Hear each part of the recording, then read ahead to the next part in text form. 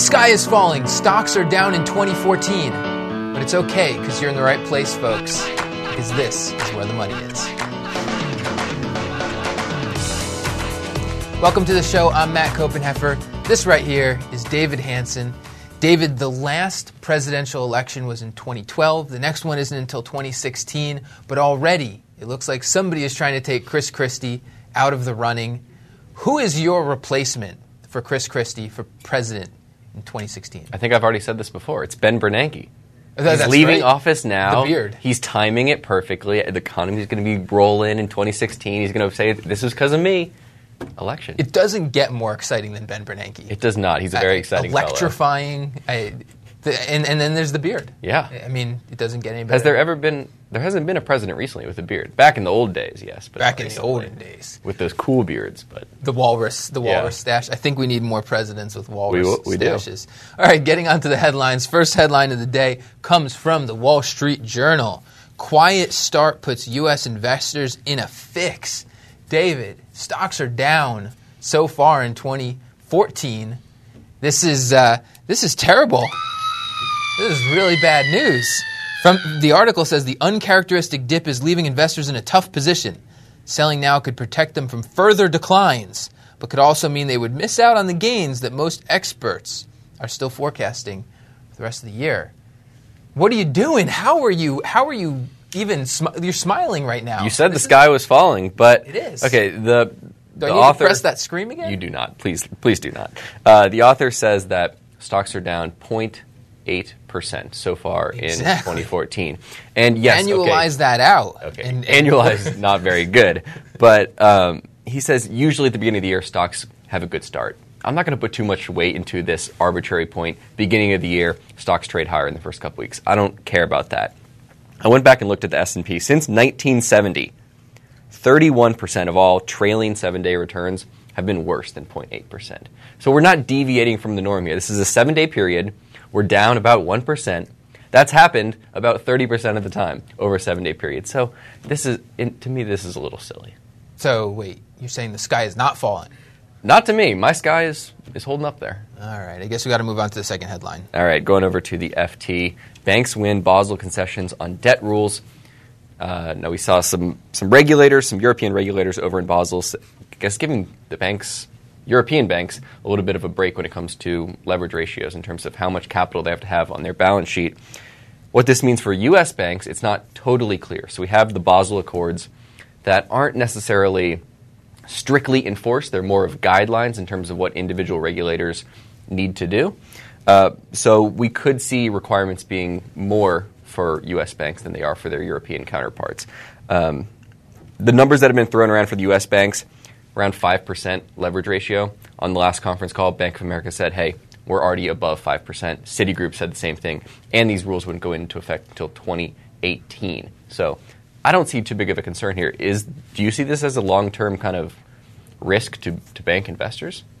I see it as a risk if the want or the desire for super safe banks goes so far out that banks have to hold so much capital that they're not able to earn adequate returns for their investors. That is a concern. But I think what we're seeing here is kind of that push-pull as we try to figure out what regulations are going to work the best, because we want safe banks. We don't want a repeat of 2008. But at the same time, we need banks to be able to lend, and we need banks to be able to attract capital based on the fact that they're earning attractive returns. I will say, looking over here to the U.S., Thomas Honig over at the FDIC isn't really feeling it. Mm-hmm. He wants a 10% leverage ratio for U.S. banks, and he's in a position to do a decent amount of pushing for such a high leverage ratio. Yeah, he says there's limited. I think he said there was no downside to having bigger ratios there. A 10% leverage ratio would be pretty extreme, but I would be cautious of saying, okay, we're doing 10% and nothing bad can happen. Because when that starts to happen, that's when banks will give riskier loans. If you're just doing a straight 10%, which is just total assets over equity, it gets a little hairy in terms of what are those assets. So even though it might look really healthy at 10%, it may not be. So it's like the whole seatbelt thing. People start driving more recklessly when they're wearing a seatbelt because they think that they're safer. I will point out, I didn't bring up the numbers here with me, but I had done that analysis a while back that just looked simply at shareholders' equity book value as a percentage of total assets for U.S. banks. And if we look at the banks that did the worst during the credit crisis, you've got banks like Citigroup and Bank of America, who had a very low ratio when it comes to that, versus Wells Fargo, J.P. Morgan, who had higher ratios. So, I mean, there is something to be said for having safer, higher ratios at the banks there. And I should also point out that J.P. Morgan and Wells Fargo were able to deliver attractive returns for their investors despite having that. So even if we get higher regulatory rules, there's still the opportunity for banks to earn. Just don't want them going too far out there. Right. All right, number 3. This is from Bloomberg. We've got Goldman, 10% return tied to blank fine pay, too low for investors. This is like a classic Bloomberg headline. You got to parse this. So what the article was about is essentially the 10% return on equity level. Right. That's where Goldman has set the executive pay for. That's the hurdle for executives to get their bonuses, and essentially arguing that, number one, investors want Goldman to set a goal for return on equity. And number two, they want it to be higher than 10%. Do you think either one or two should be true? Should they set one? Maybe. I mean, I'll leave it in their hands. I think they have a better understanding of what they need to do than I do. But 10%, they said, or Blankfein said, that's not entirely impressive. That shouldn't be our hurdle long term. They're not going to come out and say we want to get to 20%, but I think they all realize it should be higher than 10%. So the way Goldman's trading right now, I think it's the multiple is trading as if these are going to be their returns forever, between 10 15%. I don't think that's necessarily the case. I think that's a pretty conservative bet right now. I think Goldman, given their history, I think they could navigate various environments to get that return on equity back up. And you look at their capital. We just talked about capital. That's moved up a lot. They have room to increase leverage there to a healthy level, hopefully. So I see this as, yes, they're not doing great now. We're going to see the results later this week. But over time, I still think Goldman can produce good results. Here's the quote that I liked from the article. Most investors prefer clarity over uncertainty. Yeah, they do. But you know what? For those investors that want certainty, Goldman Sachs is just not, I don't think that's the investment for them. This is not the most transparent investment company, or the company you can invest in. And as far as, well, let me first address what you said. So 10% return on equity right now, trading at a 1.2 times tangible book value ratio, that's pretty attractive. So for investors who are saying 10% isn't enough for us, at the current valuation, buying in at the current valuation, I think that's pretty darn attractive. And then you have any additional upside if Goldman gets over that hurdle that they're setting for their executives. The other thing is that I don't know, as a Goldman investor myself, that I want necessarily for there to be a hard set goal for return on equity. I want Goldman to be able to take advantage of favorable environments when those exist. But I want them to pull back when it's not a favorable environment.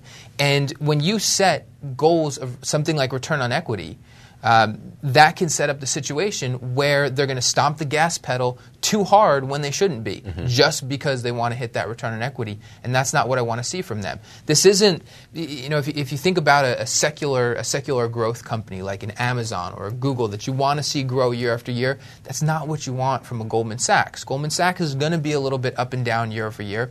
You maybe want to see them grow if you connect the dots from today maybe to 20 years down the line. But you're not going to see this smooth growth trajectory. It's going to be a little jagged. And on the valuation, 1.2 times tangible book, it's almost the same as Bank of America. And when I look at the earnings potential from a return on equity perspective, I have a lot more confidence that Goldman Sachs is going to have double-digit returns on equity over time than Bank of America. Bank of America is certainly getting there, but for those to trade at the same valuation, I think that's wrong. So given today both of those, same valuation, you're going Goldman Sachs easily over Bank of America? Yes. All right. Speaking of picking stocks, on Friday we had an interview with Brendan Matthews on the show, and I encourage anybody who didn't catch that interview to go back to Friday's show and check that out. It was really good. I talked to him a little bit about the where the money is stock draft, the inaugural stock draft. We did this back in it was August, right? So August we did this stock draft, and I revisited some of the stocks that he picked, and how the outlook is for them now. So I figured we could go back and revisit some of our picks as well. So you want to start us off with one of your stellar stock draft picks? Well, we have the standings here. We'll put those. We can throw those up on the screen before I start, so I have no credibility. I am dead last there at negative 19.55. Brendan is first with 22. Matt is third, and Billy is second. So I am losing. Shooting the lights out. And the reason I'm losing by so much is everyone else has one that's doing pretty well. All of mine are pretty much equal with the market. Then I have a pretty big loser in Annaly. But I've said it a million times before. I still feel good. That's a lot of times to say. I still feel good about J.P. Morgan. We did this 5 months ago. That's not an adequate amount of time for kind of the long-term investor to see if... J.P. Morgan is beating the market for you, though. Very, very small margin. Basically flat. I think over a longer period of time, that will be a market beater over a 5-year competition, not 5 months. So I still feel good about that. Results come out tomorrow. Not too worried about it. I know we're going to see some legal charges on the J.P. Morgan income statement there, but still want to see revenue growth in the fee businesses. I think we'll see that. Credit card business will continue to do well. So I feel good about that pick, even though it hasn't been a market beater by a lot. What about you? So my top pick over that period has been Capital One Financial. It's up roughly 16%, beating the market by about 5 points, a little bit more than 5 points.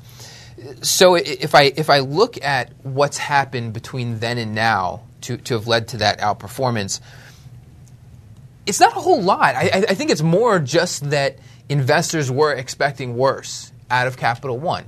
The story, I think, is still intact, and that story is that Capital One was this leader, if not best in class, but at least one of the leaders in the credit card issuing industry, and now they're becoming a more full-service bank, or they're focusing more on becoming a full-service bank, building that out. The ING Direct buy was a big part of that. That said, when I look at Capital One, and again, just as a reminder of how the stock draft worked, we had to pick a certain number of one company from different sectors within the financial market. So Capital One was within the banking sector for me. If I look at it today, again, we've had some nice outperformance over just the 5 months, and I don't want to get too crazy because it's just a small amount of time. But price to tangible book value almost 1.8 now, so that's getting a little high compared to some of the other banks. And you've got a last 12 months return on equity of just under 11%. So when I have that to compare against some other options out there that we can buy in the banking space, I'm not as crazy about it. Think about a trade. I'm thinking about a trade. On the trading block. And let me be clear that this isn't necessarily saying I'm a sell on Capital One, or you should sell Capital One if you own it. But if I had new money to invest, or if we were doing the stock draft today, I think, and this is one that nobody picked up in our stock draft, I'd take Citigroup hands down over Capital One. Based on kind of the Capital One valuation, just making that hurdle a little bit higher over the next couple of years. It's based on valuation. I do like the story. I like the leadership at Capital One, but I feel like the opportunity for upside is not tremendous. Whereas I look at Citigroup, it's a much bigger bank already. However, still trading below tangible book value. And I like the story there, too. I like the return to banking roots. I really like the leadership there. I like Michael Corbat at the top there. As I keep saying, it's taken me a while to come around to the Citigroup story, but now that it's sort of clicked with me, I really like it. All right, speaking of kind of trades, if I don't necessarily want to trade any of my picks, I still feel pretty good about it. But if we added a roster spot, maybe you could take one from the other teams. Brendan talked about it a little bit on Friday in the interview. WisdomTree has been very impressive in terms of his performance. It's beating the market by 28 percentage points. So maybe it's obviously more expensive today than it was. But the opportunity there for this ETF-focused company, mutual fund industry, over $13 trillion. ETFs, less than $2 billion. So growing enormously fast. Not going to get to the mutual fund level in a couple of years. It's going to be a long story. But WisdomTree is kind of the pure play in the ETF market. looks very expensive today, trading at 60 times earnings. It's going to look expensive, but they're growing earnings at an incredible rate too. So, do you know what the market cap of the company is? It's around $2 billion. Okay. So still relatively small there. It's been a great one for Brendan, and I kind of wish I had it. I bet you do. AIG, I'm not going to say too much about that. That one has been beating the market for me by a small margin. That would still be, that's my number one. That's my number one pick of my group of companies that I have in there. Discover is another pick I had in there. That one's also beating the market by a bit, just about 1.5 percentage points. The valuation, when you compare it to competitors, 3.2 times tangible book value for Discover versus 5 times for American Express, which is sort of the closest, I think, the closest comp you can have. Visa is trading at 22 times tangible book value, but that's a very different business. Right. So it's tough to stack those two up. Discover, what I think is particularly interesting is the efforts that they're making in direct-to-consumer banking. That could transform this company. And I think to the extent that they do that and continue to grow the presence of the Discover brand through cards, this could be a pretty impressive company down the road. And one company that they're working with is eBay and their PayPal unit. Another one that I'll say, I kind of wish I had. It's been a laggard. It's been a laggard for Billy. That's what's dragging him down and keeping him out of contending for first place there, lagging by 13 percentage points. But eBay's PayPal working with Discover to try to get into stores like Home Depot, so they can come in and say, hey, look, we have all these people using PayPal. Let them use it in your store. That will really expand the PayPal footprint and kind of just people knowing about it and knowing how to use it. So I think that could be a really good thing for eBay. And one more of my picks. This is one that's actually lagging the market. Aflac. It's up about 9% since we did the draft, but trailing the market by about 2 percentage points. Look at you! Can't even get a market beater. Embarrassing. So there's some about three quarters of Aflac's operating earnings come from Japan. That's the bigger business, and the demographics in Japan continue to be favorable to Aflac. You've got an aging population there, and the budget situation in Japan suggests that the excess costs that the Aflac policies are covering, the government isn't anytime soon going to be able to come up with the money to bridge that gap and make Aflac's products not necessary. Here in the U.S., there have been some headwinds, though. I think, for one, obviously unemployment is a big headwind for Aflac because most people who have Aflac coverage get that through their employer. When you're not employed, you're not getting that. The other thing, the Affordable Care Act, a.k.a. Obamacare, I think there's just some uncertainty. There's uncertainty all over the place when it comes to Obamacare. There's been a lot of question marks with that. And I think, for one, that may be consumers may be confused and confused how Aflac plays in with this new environment of healthcare. Well, when your spokesman's a duck, it can get a little confusing. Never. It confuses people. Never. But with a trailing 12 months, 20% return on equity, Aflac has long had a really impressive return on equity and a 2x tangible book value multiple. Potentially some really good value there if the company can get over the near-term hurdles. Not to mention the dividend, which has been raised. That is true. I don't know how many years. Forever. Yep. Forever. Forever. Keeps going up. It was a BC number when they started. It was. All right. What would be your number one? What would be your number one buy today among your picks? Ooh, any of them? Would you buy any of them? I'll stick with J.P. Morgan. And if you could dump one of them, what would it be? None of them. You're not dumping any of them. Nope. If you had to dump one of them. If I had to dump one of them, I don't know. Get back. You love them all, though. Get back to me. Yep. Let's go on to the mailbag. We have an email address. It's WTMI@fool.com. It is. Shoot us an email. We love getting emails from people, questions, comments, complaints, whatever. Yep. We just like to hear from people. The email for today comes from Ben from Bowling Green and Jack from Florida. This is kind of a combo question. Two different listeners emailed in with this. I would like to know what methods you recommend for researching management teams. Unconventional ideas are always welcome.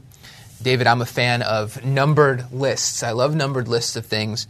I have a list of 4 things here for evaluating management. I'm going to give you number 1, and then I'll let you talk so that I don't just start blathering on like I want to do. Cool. Number 1, experience at the company or at least in the industry. I like to see a management team that if they haven't been with that specific company for a long time, at the very least that they've been doing that type of business for a long time. Mm-hmm. Great example here, Mike Corbat. We were just talking about Citigroup. Mike Corbat over at Citigroup. He graduated undergrad from Harvard in 1983. Guess where Mike Corbat's been since that graduation in 1983? Citigroup. So where do you think Mike Corbat's going 2 or 3 years from now?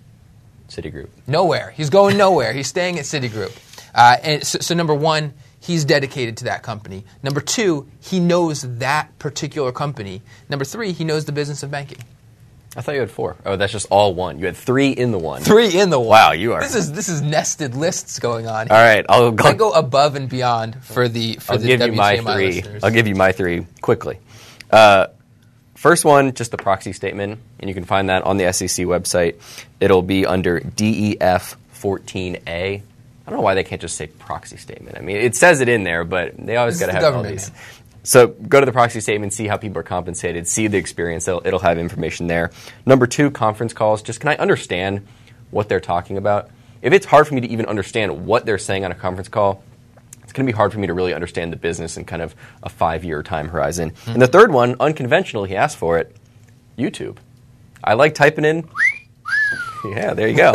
I like Googling someone's name or YouTubing someone's name, seeing if there's an interview with them for 20, 30 minutes. Just what do they seem like? Just give me the personality test. So unconventional, put it in YouTube. You want to make snap judgments. Yeah. Snap judgments, basically. Yeah, it's a person. I like that. That is unconventional. I did not get unconventional, so kudos to you for going outside the box. My number 2 was ownership stake. I was just talking about dedication to the company when they own a big stake in the company. That helps along with that. I've vacillated a little bit on Bank of Internet, BOFI, but one thing that's notable is that 2 directors, one of them the former chairman of BOFI, own about 7% together of the outstanding stock. So you know that you're aligned with them. That's helpful as a shareholder. Yep. Number 3, this overlaps with something that you just said, how the management team talks about the business, whether you can understand it, which suggests that they understand their own strategy well enough to be able to communicate it clearly.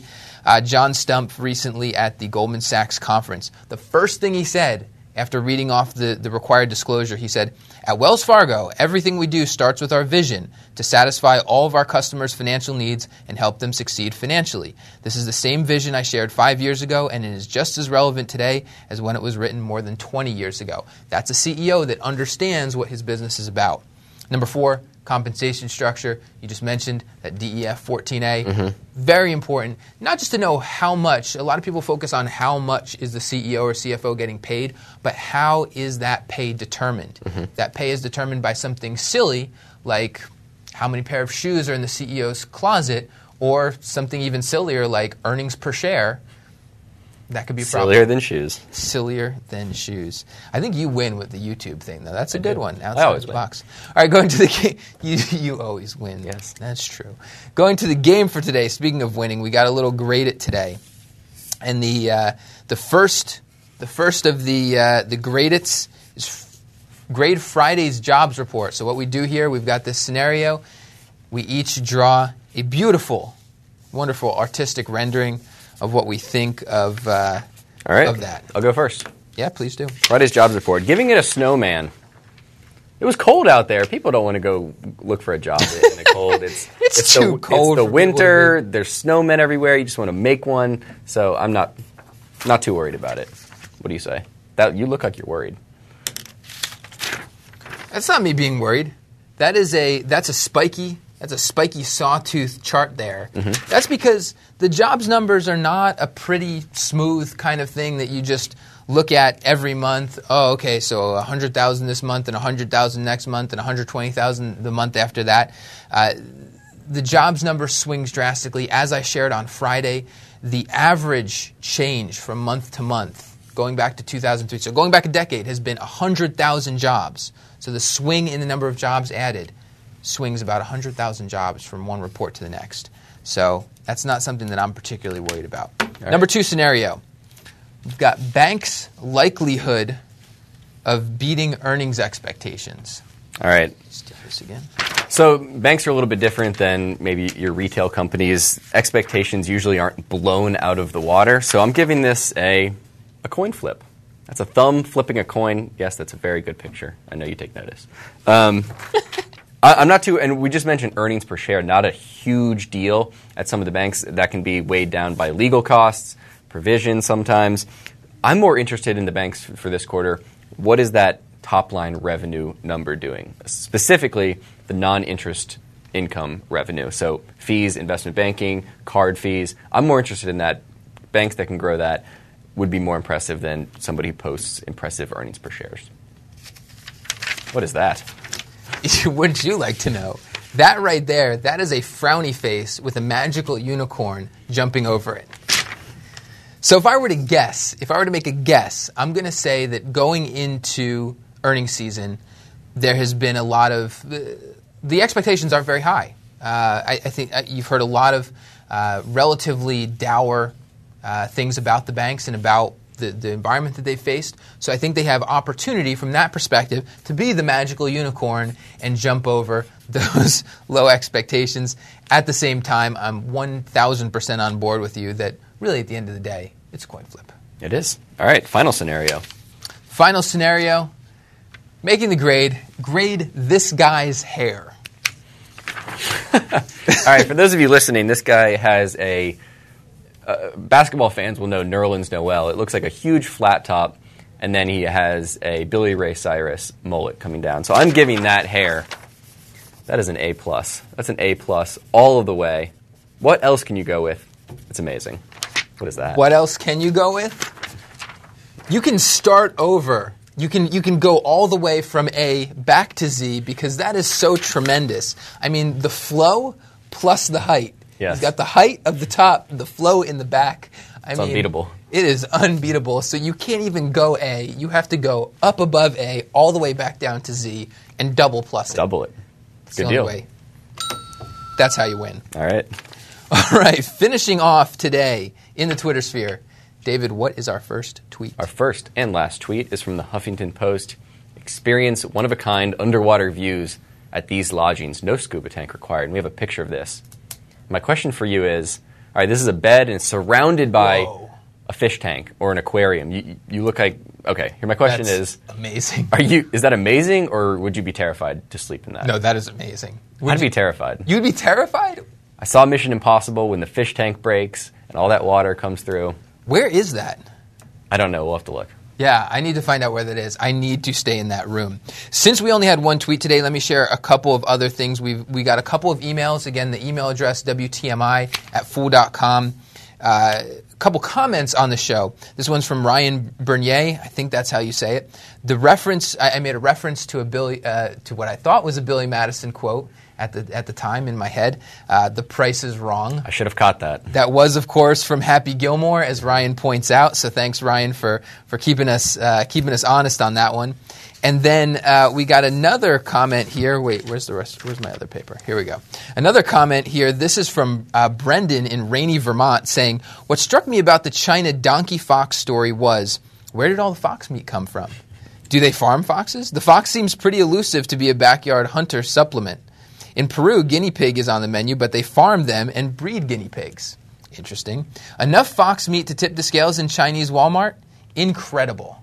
I think that is incredible. And that's an aspect of the story that I just didn't think about. I did not. And the title of his email was something like, "Where does the fox go?"